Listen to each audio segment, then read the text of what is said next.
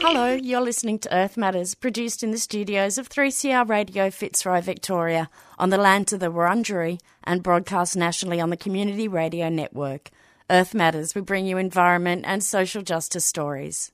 I'm Kerry Lee Harding.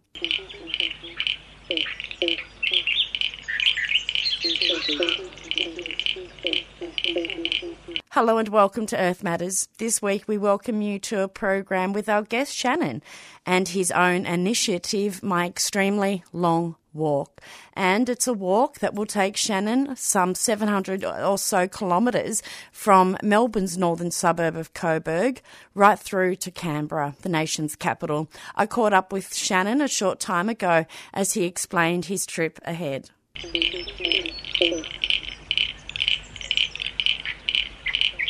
Welcome to Earth Matters, Shannon. You're taking a walk from Melbourne to Canberra, and we're catching up with you just before you depart. Mm-hmm. And currently, as we air this program, you're currently walking on your way to Canberra. Mm-hmm. So I just wanted to start off by asking you, where did this idea first come from for you to take a very extremely long walk for climate action, to walk from Melbourne to Canberra? Yeah, so I had made a New Year's resolution to myself that I was going to engage on climate change to the level that I knew I should be. I think before this year my head was a bit in the sand, like I think a lot of us can probably say at one point our heads have been in the sand. So I started reading, and the more I read, the more I realised drastic and urgent action needs to be taken. And I saw Greta Thunberg from Sweden taking the train from Davos to the World Economic Forum as a statement on travelling in a low-carbon way, and I thought that was a really fantastic statement. So I thought, what's an extension of that? Walking is even more low-carbon. It's just my body. I don't need to rely on any fossil fuels whatsoever. And so I decided I'll walk from Melbourne to Canberra.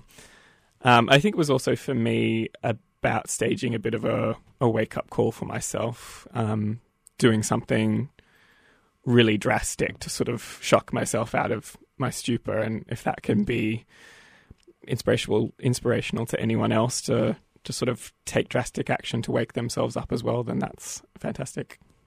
Does the current media and the reporting on what's happening with climate change, has that had quite a direct impact on you and your cause? Yeah, I mean, I think I have a lot of Google alerts on for climate change now, and I think the public and media consensus around how urgent action is needed on climate change is really changing. Something does feel different in the air. I know that The Guardian now, in their weather forecast, puts the carbon in the atmosphere, atmospheric carbon, in their weather forecast for the day. So we're now considering human impacts in relation to the carbon we're putting into the air as something we need to be monitoring daily, because it's just that dire. So yeah, I think seeing the changing attitudes around climate change and the conversations about how this upcoming election needs to be a climate election, yeah, there does seem to be a really strong shift in the air, which is long overdue and which I'm paying attention to. And tell us about, how do you actually prepare for such a journey? Of course, it's not something that one would do every day, take a walk, a very long, extremely walk from Melbourne to Canberra. How does one prepare? Are you a fitness kind of person or not so much? Tell me. Yeah, well, I like to consider myself relatively fit. I run and stuff, but only relatively short distances, certainly not 700 Ks. And when I first announced that I was going to be doing this, it was very much just sort of a spur-of-the-moment declaration. I'm doing this. And I guess in that moment didn't fully consider the planning that would be needed, but slowly that revealed itself. And yeah, there is an immense amount of planning that's taken place. I've been working with a OT and personal trainer who developed a training schedule for me, which I've been following. Does that include diet as well, I'm wondering? Yeah, not specifically. Like, we've been talking a lot about the nutrition I'll need as I'm walking and sort of planning for snacks and all of that. But no, not really. I mean, I have personal diet stuff that I'm thinking about actually in relation to climate change, which is I'm vegan and I eat vegan and I will continue to eat vegan across the walk, as factory farming of animals and big industrial farming of animals has a huge carbon footprint. But no, in terms of diet and the walk, nothing's really changed for me. Yeah. And let's talk about logistics. Of course, you just mentioned earlier it's around 700 kilometres, is that right? That's right, yeah. From Melbourne to Canberra. So I'm wondering, you've actually mapped out your journey. So you're starting off in Coburg North in Melbourne. You'll make your way through to Whittlesea, I'm guessing straight up the Hume Highway?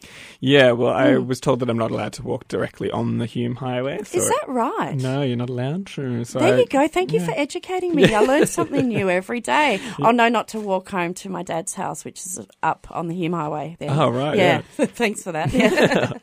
So it's sort of, there's a lot of older roads that are parallel to the Hume most of the way. Of course, the old dual carriageway highway that we used to go on as kids, I guess, before the big freeway. Yeah, was so born. that's all still there. So we'll be walking on those roads. And it goes from being sealed roads to sort of being unsealed dirt roads, depending on where I am. But yeah.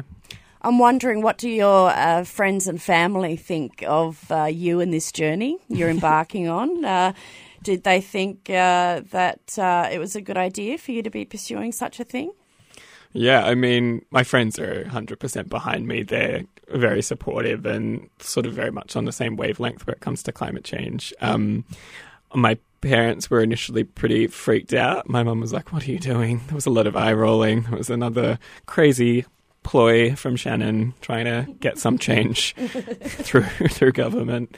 But that was a good sort of motivation actually to be like, right, I do actually have to make sure I'm safe and make sure that people watching can have faith in this project as being well planned and well executed. So it was actually good to have my parents sort of finger wagging and eyes on me saying, "Have you thought of this? Have you thought of that?" Like, it's good to have that sort of questioning. What were they questioning? What were they questioning you on? Yeah, mostly around safety, like how will your body handle it, and where will you stop, and will you be walking at night, and all that sort of stuff. And will you be walking? Will you be walking at night is my next question. No, never at night, only during the day. And then I stop in different communities along the way who have very kindly agreed to put me up. I'm wondering, I've got a question from left field. Do you just need one pair of walking shoes or trainers for this journey you're embarking on? So I have 2 pairs of shoes. I have a good pair of hiking boots and then a pair of runners, and I was told to sort of alternate them day by day so that your feet are being rubbed in different ways and that blisters aren't going to form. Yeah. So you just mentioned there you've got advice on what to do along your journey. Where have you sought advice? Have you looked at other people who've walked such distances?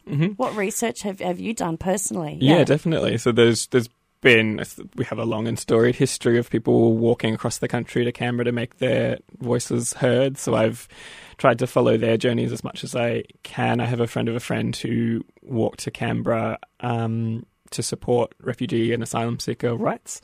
So I've had many conversations with her about her journey and what to look out for and how to be safe. There's also a fabulous documentary about a young Indigenous man whose name I can't remember, who walked from Perth to Canberra. Is that right? Yeah, which is a much longer journey. Hello, that's a big journey. Yeah, it's pretty amazing. Yeah. And I think that's really available on YouTube, so people should definitely check it out. I wish I had the title in my head, but I don't.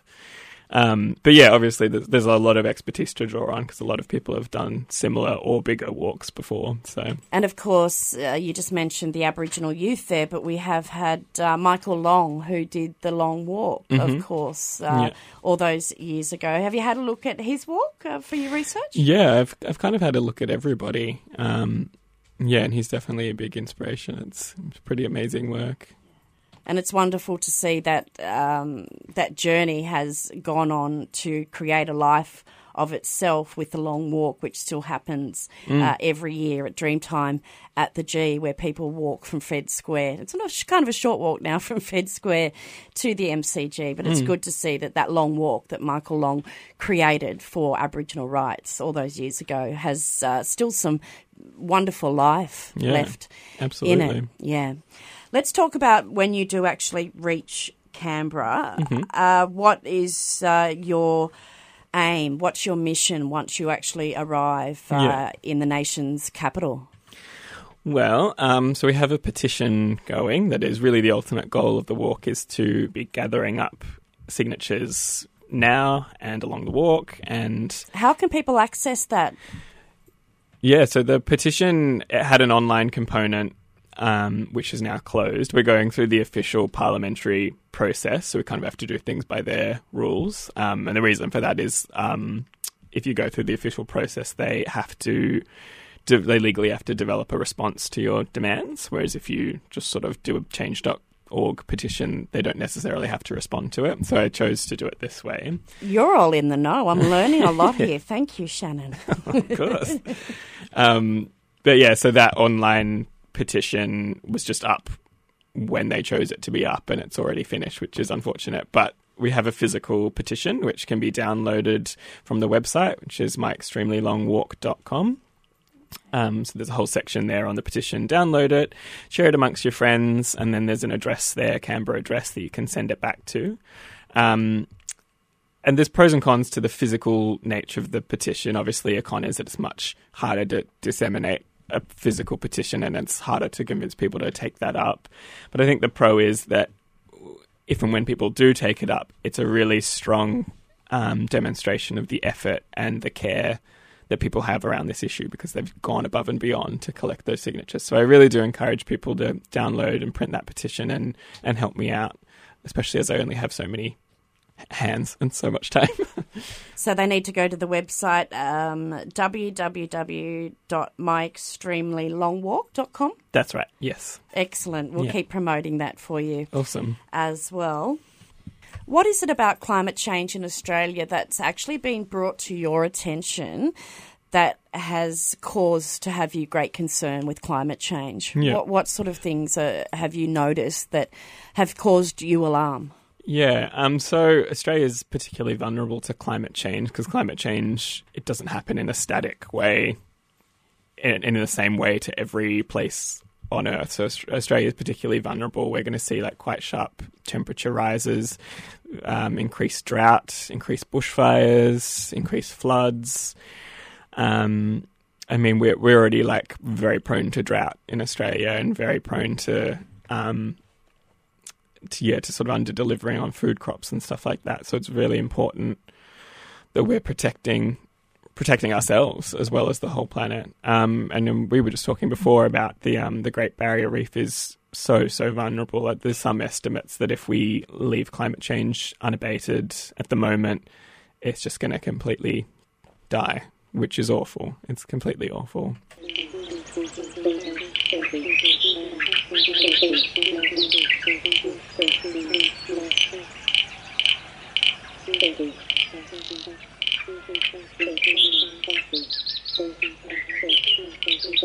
You're listening to Earth Matters and broadcast on the Community Radio Network with me, Kerry Lee. And I'm joined by guest Shannon today from his own initiative, My Extremely Long Walk. And it's a walk that will take Shannon from Melbourne right through to Canberra, the nation's capital. And as you can see from our conversation, I caught up with Shannon a short time ago as he explained his trip ahead.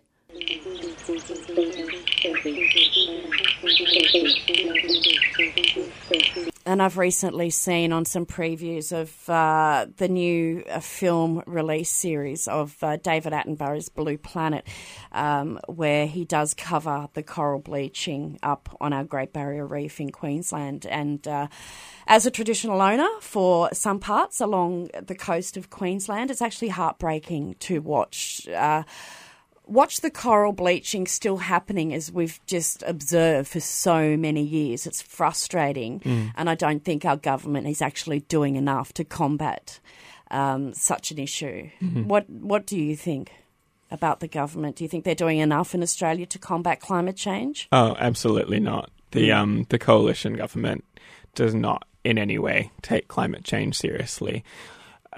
They're being slowly dragged along with the rest of the debate because they know they have to. They know it's impossible in this day and age not to have some sort of climate policy.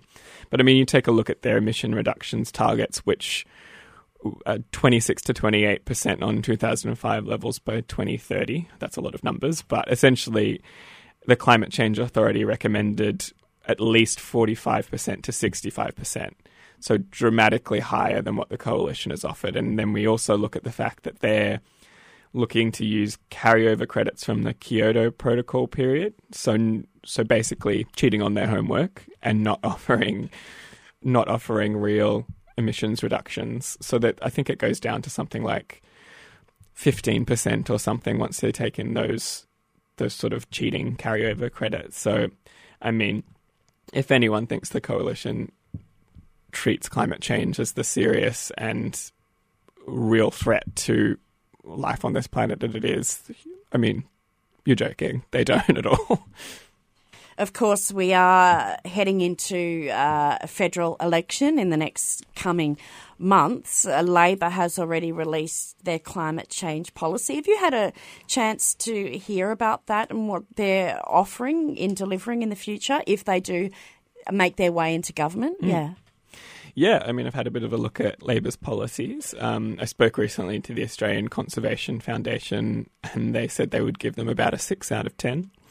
Okay, not too bad. It's not too bad. But, I mean, obviously leaving room to improve. Absolutely. I mean, I think it's important to commend them on what's there. I mean, they take climate change seriously.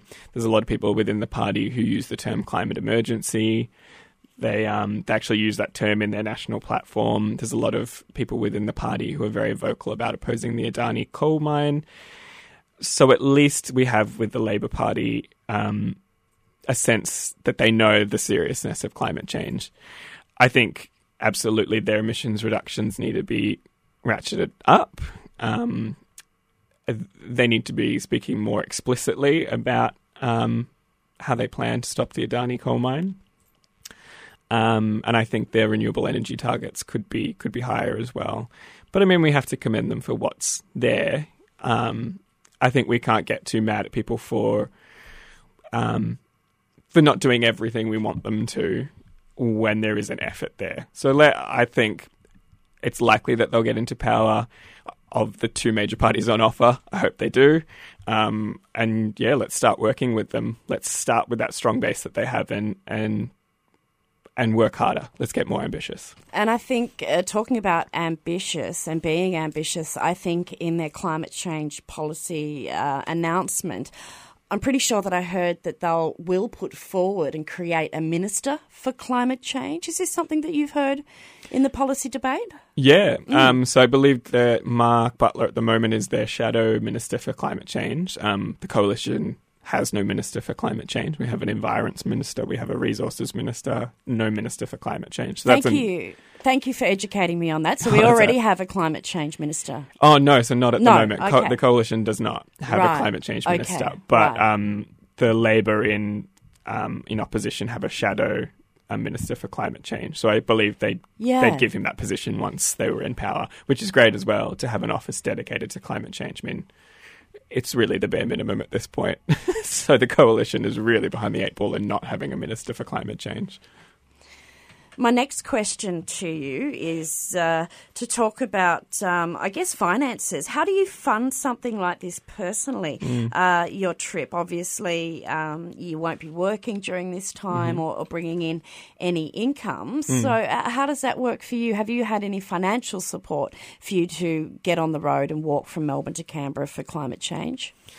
The short answer is no. I'm self-funding it for the most part. I think that was a really conscious choice for me because I wanted people's engagement. I wanted their brains and their time and their effort. I didn't want their money. Because I think a lot of the time we throw money at a charity and then we sort of wash our hands of of the effort that really we should be putting in. So I wanted to just put the question of money aside. I'll handle that. Can you help me? Can you start having conversations about climate change? Can you take up this petition? That's what's more helpful to me. And who have you been consulting with through this process?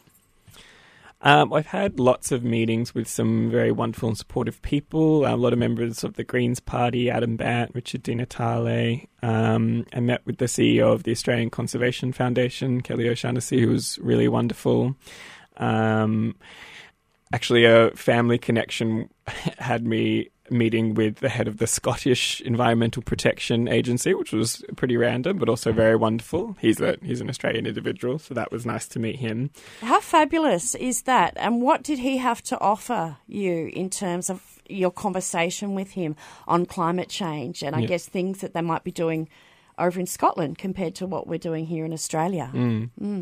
Our conversation was really, really brief, to be honest with you, so we didn't get too much into it. I didn't mean to be too nosy there. You're okay. I mean, I wish I had more to say on what was happening in Scotland. Scotland's a very beautiful country, and I'm sure they have their own, probably very unique climate change challenges. The climate's very different there. But as to what they're doing, I'm not too sure.